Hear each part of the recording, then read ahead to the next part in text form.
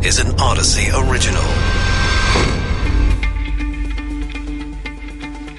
This is Coronavirus Daily. I'm Charles Feldman. And I'm Mike Simpson from the KNX Odyssey Studios in L.A. Vaccination rates slowly on the rise, but still millions of people in the U.S. without their shots, many now facing mandates or regular testing. But who's going to pay for all that testing? Speaking of testing, the enormous L.A. school district will regularly test students and staff, but will it prevent outbreaks? Maybe the media is to blame for scaring people about the breakthrough infections, or is the CDC just really bad at communicating? Let's begin with testing the unvaccinated. Sabrina Corlett is founder and co-director of the Center on Health Insurance Reform at Georgetown University's McCourt School of Public Policy. Sabrina, so insurance will cover the testing if a doctor orders it, but what about your employer? Right. So under the federal rules, you're absolutely right. If your doctor says you've been exposed to the virus or you have symptoms of the virus, you can get the test for free. The insurance company not only has to cover it, but has to waive any sort of deductible or other copayment. But if it's routine workplace testing, then neither the employer nor the health plan is required to cover the cost. And if I'm an employer and I'm going to do this, I can be really nice about it, right? And say, I will cover it for you, but I don't have to be. And then it's on me for what? How much do they cost? $50, $100, $150 sometimes, depending?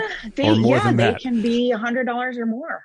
These tests can add up. And if you're required to take it once or twice a week, as you can imagine, those bills can really start to climb. So is there anything under law that employees who might be told by their employers, you got to get tested every week unless you get, of course, vaccinated? Other than getting vaccinated, do they have any recourse? Well, the good news for Californians is that the state of California has expanded the universe of people who should be entitled to more testing coverage. The problem is not everybody works for an employer with a health plan that is covered under California law. So the first step would be to find out if you work for an employer where your plan is regulated by the state or by the federal government.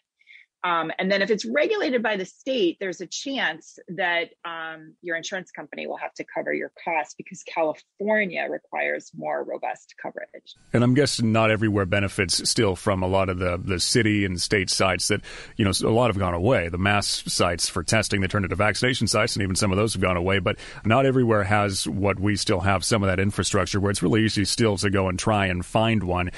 People are going to go to their doctors or their pharmacies or whatever and to do this on their own in many cases, and then that's when you can get hit with that bill. That's right. A lot of the big publicly financed testing sites are starting to wind down. That said, you've got other types of providers like Amazon and others where you may be able to order these tests and have them delivered to your home. But again, you'd most likely be paying the full cost of that yourself. All right, Sabrina Corlett, founder, co-director of the Center on Health Insurance Reform, Georgetown University's McCourt School of Public Policy. The country's second largest school district now starting testing on all students and staff, regardless of their vaccination status. The L.A. school district hopes to prevent COVID outbreaks. Testing is going to be every week once school starts, but is it all really necessary? Dr. Stephen Chen, Associate Dean for Clinical Affairs and Chair in the Community Pharmacy at the USC School of Pharmacy. So, Doctor, it sounds like a logistical nightmare. Is it necessary? I think it's a great idea. We're learning something new about Delta every day. As you know, what we knew 2 weeks ago is very different from what we know today. We know that the viral loads that are carried by both vaccinated and unvaccinated people are about the same and are about 1,000 times higher than what we saw with the Alpha. So the point is that whether you're vaccinated or not, you could be carrying this virus around, and there's that potential to spread the infection to all these unvaccinated kids that we have out there. So yes, I think it's actually very important. And that would be what led to the change, because originally this was only going to be the testing for those who were unvaccinated, but now it's expanding to everybody, and they are citing, the new variant. Exactly. Now, we don't know for sure that the vaccinated folks that are carrying the the viruses can actually actively infect other people. But the point is that they are carrying these high loads. So better be safe than sorry. I think it's a very smart move. There is a little concern here, though, because if you remember, it took an average of about 5 to 8 days for exposure until a positive test could be conferred from the Alpha variant. With this Delta variant, it's a lot shorter. It takes anywhere from 3 to 5 days from exposure to positive testing. So I bring that up because weekly testing may have worked really nicely for that Alpha, but weekly may not be enough for the Delta variant. So we don't know that yet. Certainly a good start, and as you said, logistical nightmare just to get weekly testing done. But if kids are testing positive every few days, potentially, we may need to up that frequency. Well, but that raises an even thornier question, doesn't it? Because a lot of parents who have to work, what happens when their child, who may or may not be symptomatic, gets tested positive, but, the parents maybe are back to work now? What do you do with the kid? And what do you do with the parents? Yeah, good question. We do not have the kind of public health system that supports families in that effort. This is something that employers are going to have to work with their employees to make sure they can accommodate these things when they happen.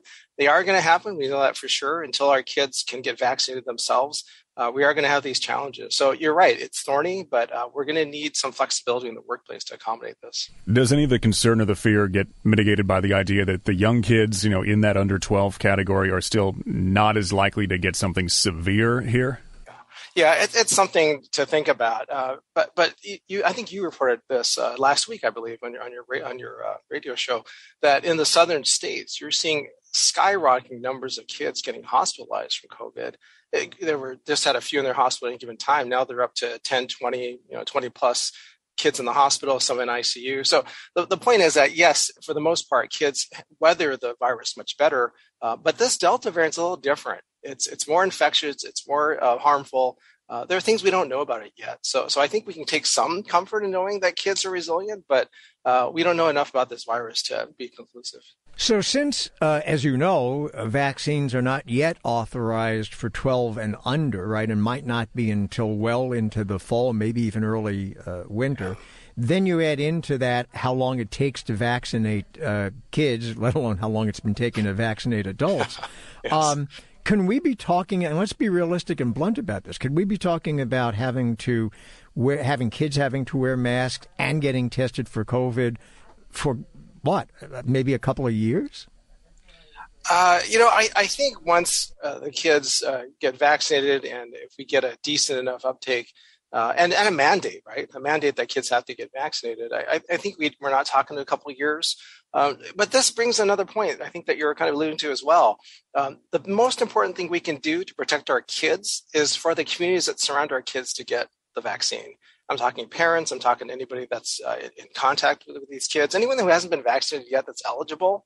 Best thing we can do to help others is to get vaccinated. And it's a bit alarming at how low we are in our vaccination rates, given that this is free and widely available at this point. Curious if you think some of the turnaround in some circles on the vaccines and the messaging about getting them was maybe part of a realization that, what if we keep the current rates and then we can't reopen the schools? Oh, no.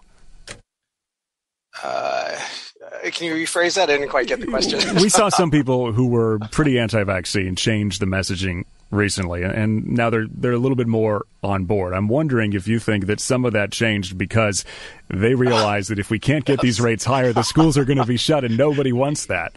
I think that's true, and I think you've seen this as well. In some other countries, they've set it up so that the only way you can go shopping, you go to restaurants, you go to the movies, is if you show proof of vaccination. So the point is that if that becomes the gateway to be able to do the things you want to do, then yes, people will get vaccinated. So I think you're right. Dr. Stephen Chen, Associate Dean, Clinical Affairs, Chair in Community Pharmacy at the USC School of Pharmacy. Coming up after a short break, who is to blame for scaring people about breakthrough cases? The media, the CDC, maybe both. Lots of mixed and confusing messages have come out of this pandemic.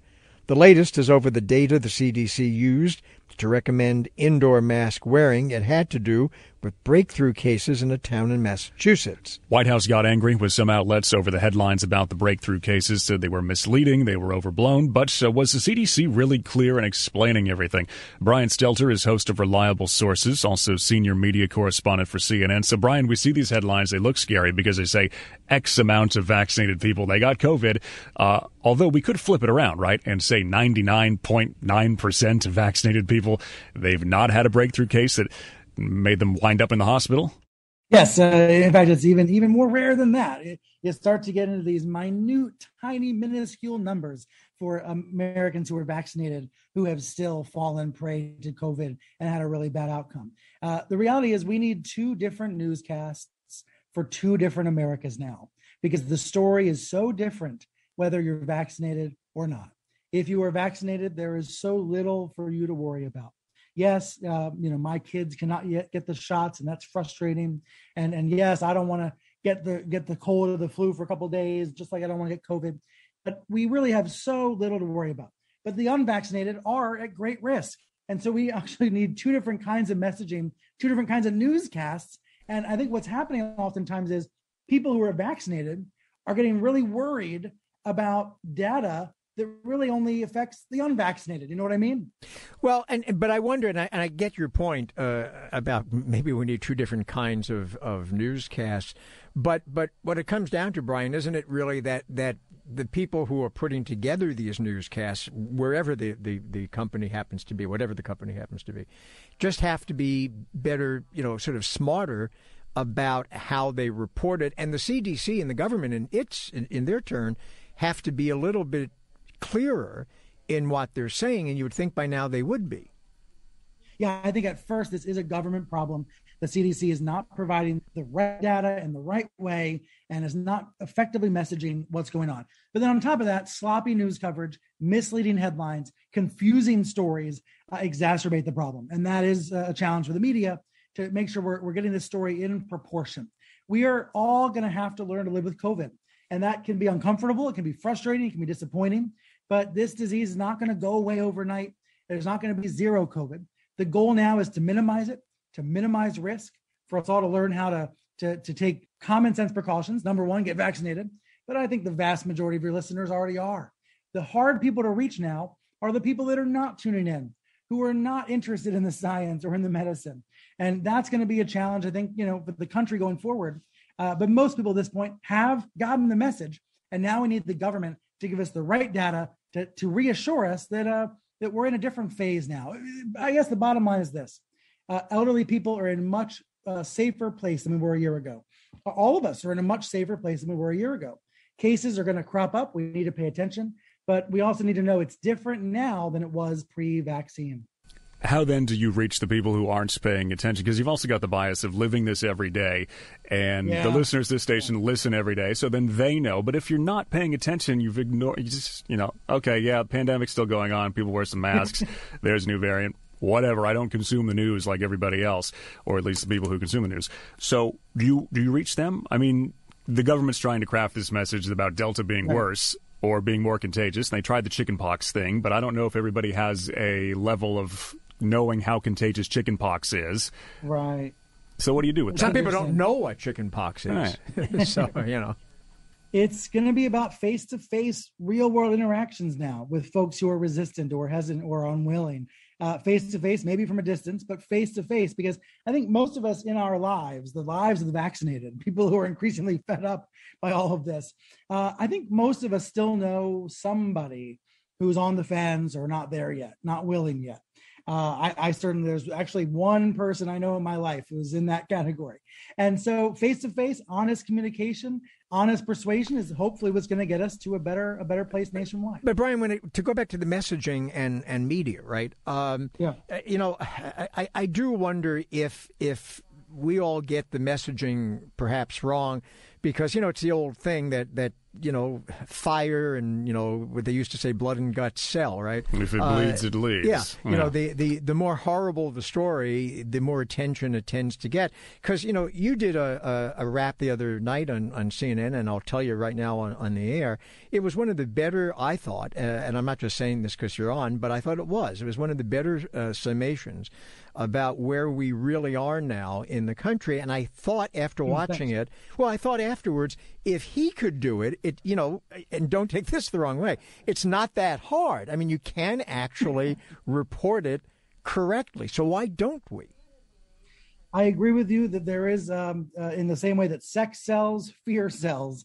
And that is a never-ending challenge for the media. We need bosses, leaders, newsroom executives to lead the way and push back against fear-mongering and sensationalism.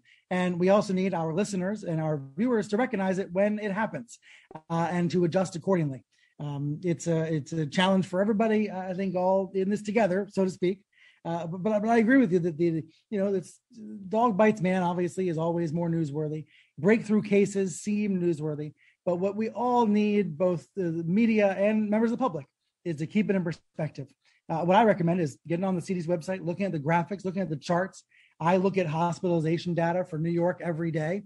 I look at the same in LA and other major states, because I want to know, where are these real hotspots? How bad is it really? If you look at Louisiana, hospitalizations are scary there. Look at states like Vermont, where almost everyone's vaccinated. Hospitalizations are very, very low. Almost nobody is hospitalized with COVID. That's the data that I think we all need to emphasize in the media.